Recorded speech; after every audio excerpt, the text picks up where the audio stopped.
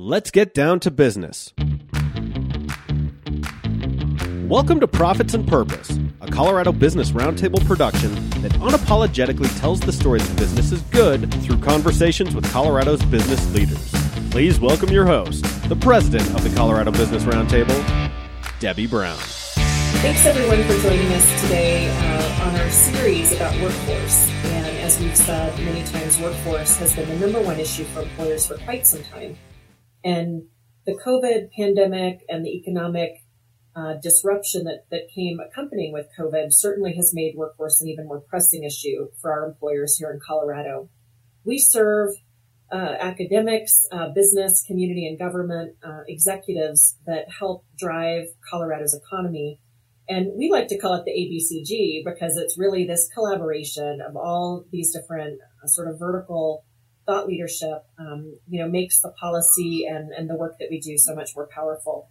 So today I'm really excited to bring Renice Walker back to the conversation. She is the Assistant Director of Systems Innovation for Colorado Workforce Development Council, and they are tremendous partners of COBRT. In fact, I was just telling Renice, she was one of the very first people I met when I started here at COBRT.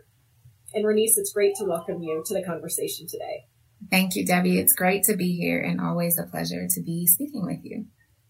We just recently convened with the Colorado Workforce Development Council, a group of thought leaders, private sector executives, policymakers, chamber executives to talk about workforce. And again, being the number one issue, it was really, really interesting, Renice, to talk to your team about this issue and what you all have already been doing for many, many years, driving thought leadership and really understanding what workforce needs and how to develop talent here in Colorado. But before I jump in, Renice, to some of the questions I have for you today, tell us just a little bit about you and how you got into this important line of work. Yeah, thank you for the question, Debbie. So I have had the pleasure of working with the Workforce Development Council for 6 years now. One of the reasons why this work is so important to me is because I'm a native-born Coloradan. And so this work has both a professional impact on me, but as I reach out to employers across the state, understand what's happening with our students and our job seekers and throughout educational institutions, it's really just kind of a personal point of pride and a personal importance that we all are working together collaboratively to make Colorado as strong as it can be, and recognizing that such a significant part of that is ensuring that individuals have access to the training and skill development that they need to really compete for Colorado's jobs, and recognizing that that's not just important for today and how our current economy looks, but as we've seen with COVID, the economy is changing so quickly. And so really thinking forward and thinking ahead about how we can continue to innovate and make sure that our businesses remain competitive and have opportunities, great opportunities for any Coloradan who wants to engage. Yeah, well said. And the first thing I want to talk about is the Talent Pipeline Report. In fact, I didn't even know this existed when I started here at COBRT, and I think it's one of those hidden treasures in Colorado that, I want to bring it to the attention of more of the employer community. So tell us about that. In fact, I have my hard copy here that I picked up from Lee just the other day, but I know you've got it online as well. Tell us, what is the Talent Pipeline Report? Yeah. Debbie, you mentioned that workforce is really on the top of mind for many of your members. And this report is all about talent and what's happening with talent in the state. So we actually started producing this report in 2014. We produce it annually in partnership with the Department of Higher Education, as well as many of our partners who have input in thinking about what are the needs related to talent in the state? What are the top jobs that we're hiring for? What do we see as key skills that are being needed throughout this state? And we share this report each year with legislatures with policymakers to provide them with an understanding of what's happening in Colorado related to talent so that they can make informed decisions about what's needed to bolster our economy and also to bolster our statewide workforce system to ensure that we're building back from the pandemic and other experiences in Colorado better than we were ever before. And I'll encourage, we'll put a link in as folks are listening to our conversation today. We'll put a link into that report. And I think particularly the most recent version talks about, the challenge employers have with maybe hybrid workforce, all the new types of disruption that's happened in terms of the talent pipeline. But one of the things that you all have done incredible work on that really is more timeless is talking about top jobs. And I again, that was a new term to me when I first started working with the Colorado Workforce Development Council. But Renice, explain more. What is a top job? Yeah, that's a great point. When we talk about top jobs with relationship to the Talent Pipeline Report, those are the jobs in Colorado that meet a couple of different criteria. So one, they have above average growth rates, and they provide a significant wage for individuals to cover basic expenses of life who are working in those jobs. It also indicates those jobs that have high net annual openings. So those jobs that really have a lot of availability and are helping to drive our economy forward. Each year, the report does profile those top jobs. And so you can see where there have been some slight shifts to top jobs as a result of the pandemic. What we've seen in this past year is that there's always a continued correlation between educational programs and degree attainment with the top jobs that are needed. But we're seeing an increasing demand for individuals with shorter term non-degree credentials in their jobs, which means that some of those sought after jobs are really focused on short-term training opportunities that people can get into relatively quickly. The report also, in addition to those top jobs, profiles top skills that are needed and does a breakdown of what is the educational attainment needed related to the top jobs and what skills are being required for those top jobs throughout the state. And jumping ahead just a little bit, I really like that because I have 3 kids who are in their 20s, entering the workforce, trying to make good decisions. And for them, pay, of course, is a decision to make, that will affect, their ability to support themselves and their families someday. Job openings, of course, wanting to pick jobs where there's a definite career pathway. So all of that is incredibly important. The other thing that you also, besides top jobs, you look at quality. And tell us more about that, Renice. I found that incredibly interesting too, especially when we think about satisfaction rates and how people have been leaving the workforce, for some of those reasons based on job quality. Yeah, job quality is really an opportunity for employers to look closely at the design of the jobs that they offer and do a deep dive into understanding what are those components. Not just what the wages look like, which can sometimes make employers nervous to say, I really can't afford to pay anymore, but also looking at things like scheduling. Are there ways that you can provide more flexible schedules so that employees can meet the other demands of life? Belonging and connectedness is something that we see a lot of individuals wanting to look for at this time, but also ensuring that there's an opportunity to really grow and develop, which we've seen for the Talent Pipeline Report is really critical. Individuals looking to upskill, increase the skills that they have so that they can remain competitive, but also so that they're just continuing to grow and meet some of their own personal goals. Mm-hmm. I like that. I almost think there's sometimes generational shifts in terms of job quality. And I don't know that you get that far in the weeds, but what makes an impactful job for me might be different than what makes an impactful job for my daughter because we might measure it differently. But important for employers to know as they're competing desperately for talent, how to keep employees happy, how to retain and attract more talent for their workforce. So I suspect that's an important role that you play in helping employers understand how to retain and attract additional talent. Absolutely. Debbie, the image that was flashed across the screen a couple minutes ago is a job quality framework. And we think about it as a framework as opposed to just a really rigid set of criteria with recognition of what you just said. Different individuals, different employers, different job seekers will measure job quality differently. But there's a couple of key things to always be thinking about in terms of really what helps to attract individuals and what the data is showing helps us to retain individuals. One opportunity that your members might be interested in is right now we are recruiting for a Working Metrics pilot. Working Metrics is just a cloud-based platform where employers have access to it when they get signed up with the council to provide some basic data points that will allow them to benchmark how they're doing with things like diversity, retention, wages against other employers in their industry and also within their local area to really make some informed decisions about steps that they can take to better attract and retain talent. That's great information, Renice, and we're happy to put that information out to our employers as well. One of the shifts that we're seeing, and we talked about this again recently with a group of executives and thought leaders together, was a shift in terms of how do we increase the talent pool. And a lot of large employers in particular are thinking about skills-based hiring. When a couple of years ago, they really probably weren't, because there's such a need for getting people in the talent pipeline. So we're seeing that sort of on the employer side. Are you seeing that as well in some of the thought leadership you all are looking into? Absolutely. Seeing more employers talking about and exploring skills-based hiring, but also seeing job seekers really look at how they are advertising and identifying transferable skills that they have to offer to really meet the needs that employers are looking for. It's important to note that many people have not heard of skills-based hiring, so I want to take a moment just to define it.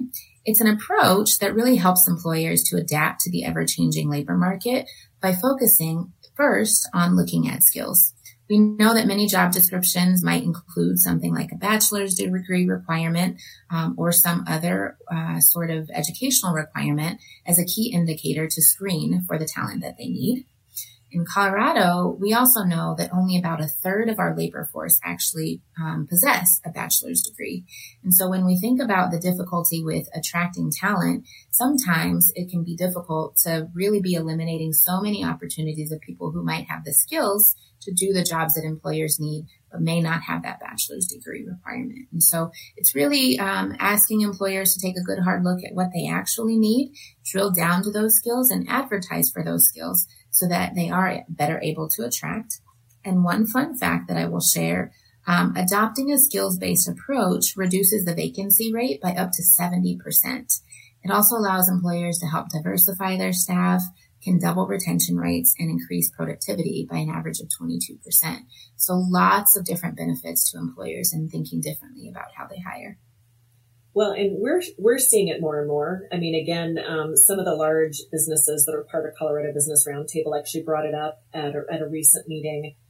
And I've seen as well, it's a priority of the National Business Roundtable to try to bring coalitions of employers together to talk about skills-based hiring. And I'd correct myself, not just talk about it, but do it, are two totally different things. But with the change in workforce availability, I think that the time is right to really push on this issue because, even companies like aerospace and technology are looking to bring employees in the pipeline who don't have a college degree because they can help teach them coding and other sort of hard skills as well. So I think it's been on the outskirts for such a long time that I think we're going to see a real uptick in skills-based hiring. It's so helpful to see, learn more about what you're actually hearing from your members. And we certainly are seeing kind of growing practice around skills-based hiring in the state. We'll have to circle back on that for sure. I think there's a big opportunity there to help meet some of the workforce needs going forward. The other thing that I'd love to throw out to you, and again, I just have this newfound appreciation for higher ed, just served on the higher ed task force, to help talk about some additional funding strategies for our higher ed institutions. But I want to talk about work-based learning. And we're hearing this more and more, whether it's K through 12 as well. How do learners get work-based learning opportunities, and how is it a valuable talent strategy for businesses? So I'm curious about your thoughts on that issue. I love the work that's happening in Colorado among higher education institutions, but also in K-12, to really make sure that the learning that happens is not just taking place in the classroom, because as many employers know, sometimes what you learn on the job is really critical to being able to operate in a position. Theory is not all that's needed on a job. And so work-based learning provides an opportunity for individuals to actually learn in the workplace through things like apprenticeships. Many of us, especially folks who've been around for some time, think of apprenticeships and think it's only related to the skills trades. So apprenticeships for plumbers or electricians. But Colorado is really being innovative in thinking about how do we have apprenticeships or paid learning opportunities for people to be developing in healthcare, in IT, and a number of other positions that are critical to our economy that allows them to not have to stop working so that they can learn and grow their skills, but also to engage differently in a workplace. And one of the benefits to employers is that apprenticeships can provide a return on investment, but it also allows employers to really help train people with the exact skills and awareness that they need to fill their jobs. And so a way and an opportunity to partner differently with education to ensure that employers are getting their needs met. Yeah, I think that's great. And again, I've seen a real uptick on that. I think the crisis of talent has led a lot of employers to look at programs they might not have before, engage even more fully in K through 12 and higher ed on this work-based learning aspect as well. Last question for you, Renice, and I really appreciate your time. One of the reasons why I think obviously talent has been disrupted is because of the pandemic, the economic disruption that's caused. But what's interesting now as we're coming out of that season, we're into a season of still some stimulus money coming to Colorado, targeted in specific buckets, some of it related to workforce. And I wanted to get your feedback on how businesses, how employers, whether it's a nonprofit organization, a business, how do large employers know about the stimulus opportunities that might be available to them? I'm hoping, Debbie, we can get a link out to your members. On our website, there are details about the stimulus dollars available from the council and a couple of key opportunities available to businesses specifically. One is a trade association training program. So many employers throughout the state are engaged in trade associations where they go to discuss with other employers in their industry some of those key needs. And so recognizing that there's already lots of employers at that table and how can they work together to identify training programs that they develop on their own or partner with higher education institutions or other training providers to really be developing those work-based learning or other training opportunities that we discussed earlier to fill their supply of talent. So that's one resource. Another opportunity that's available for employers is really just thinking about career coaching and career navigation. It's with the recognition that it's hard for you to be able to fill your job if people don't know about it. So either partnering with local institutions who do that career coaching and navigation to inform them of opportunities, and in some cases help people to do job shadows, or coming and having speaking events so they are aware of those opportunities. Or in some cases, for some of those larger employers, there may be an interest in actually hiring some of those coaches to really help your workers identify where there are opportunities for them to continue developing their skills and moving up, or in some cases, getting new credentials and additional education. Great. And I think we're going to be partnering with, obviously, Colorado Workforce Development Council going forward on how we can lean in to some of those grant opportunities for employers, and we'll want to just keep those lines of communications open as well. So it's a good collaborative effort, isn't it? Yeah, we look forward to continuing that partnership because what you do and the work that your members are engaged in are so critical to how we think about workforce in the state. Well, Renice, I always look forward to talking with you. What is the website as people are listening to the conversation who might not see the link? Can you tell them where to go to get information on Talent Pipeline, good jobs, quality jobs? And I'm sure your website as well has the stimulus opportunities too. Yeah, one way to get to us is you can always Google the Colorado Workforce Development Council. Our web link is actually cwdc.colorado.gov. Again, that's cwdc.colorado.gov. And that's where you can link to the Talent Pipeline report, access stimulus funding, learn about others that you can partner with to address your talent needs, or just stay up to date with the latest strategies that are happening in the state to address those needs. Perfect. Thanks, Renice Walker, for joining us today. And we're excited about our continued collaboration. And I just want to thank everyone for tuning in. This is great to be with you, Debbie. Thank you. Thanks, Renice. This has been a production of Colorado Business Roundtable. Thanks for joining us. This has been a presentation of the Colorado Business Roundtable. Be sure to check out all of our episodes on podcatchers everywhere and cobrt.com. Our technical producer is John Ekstrom in Deft Communications. Thank you for listening to Profits and Purpose.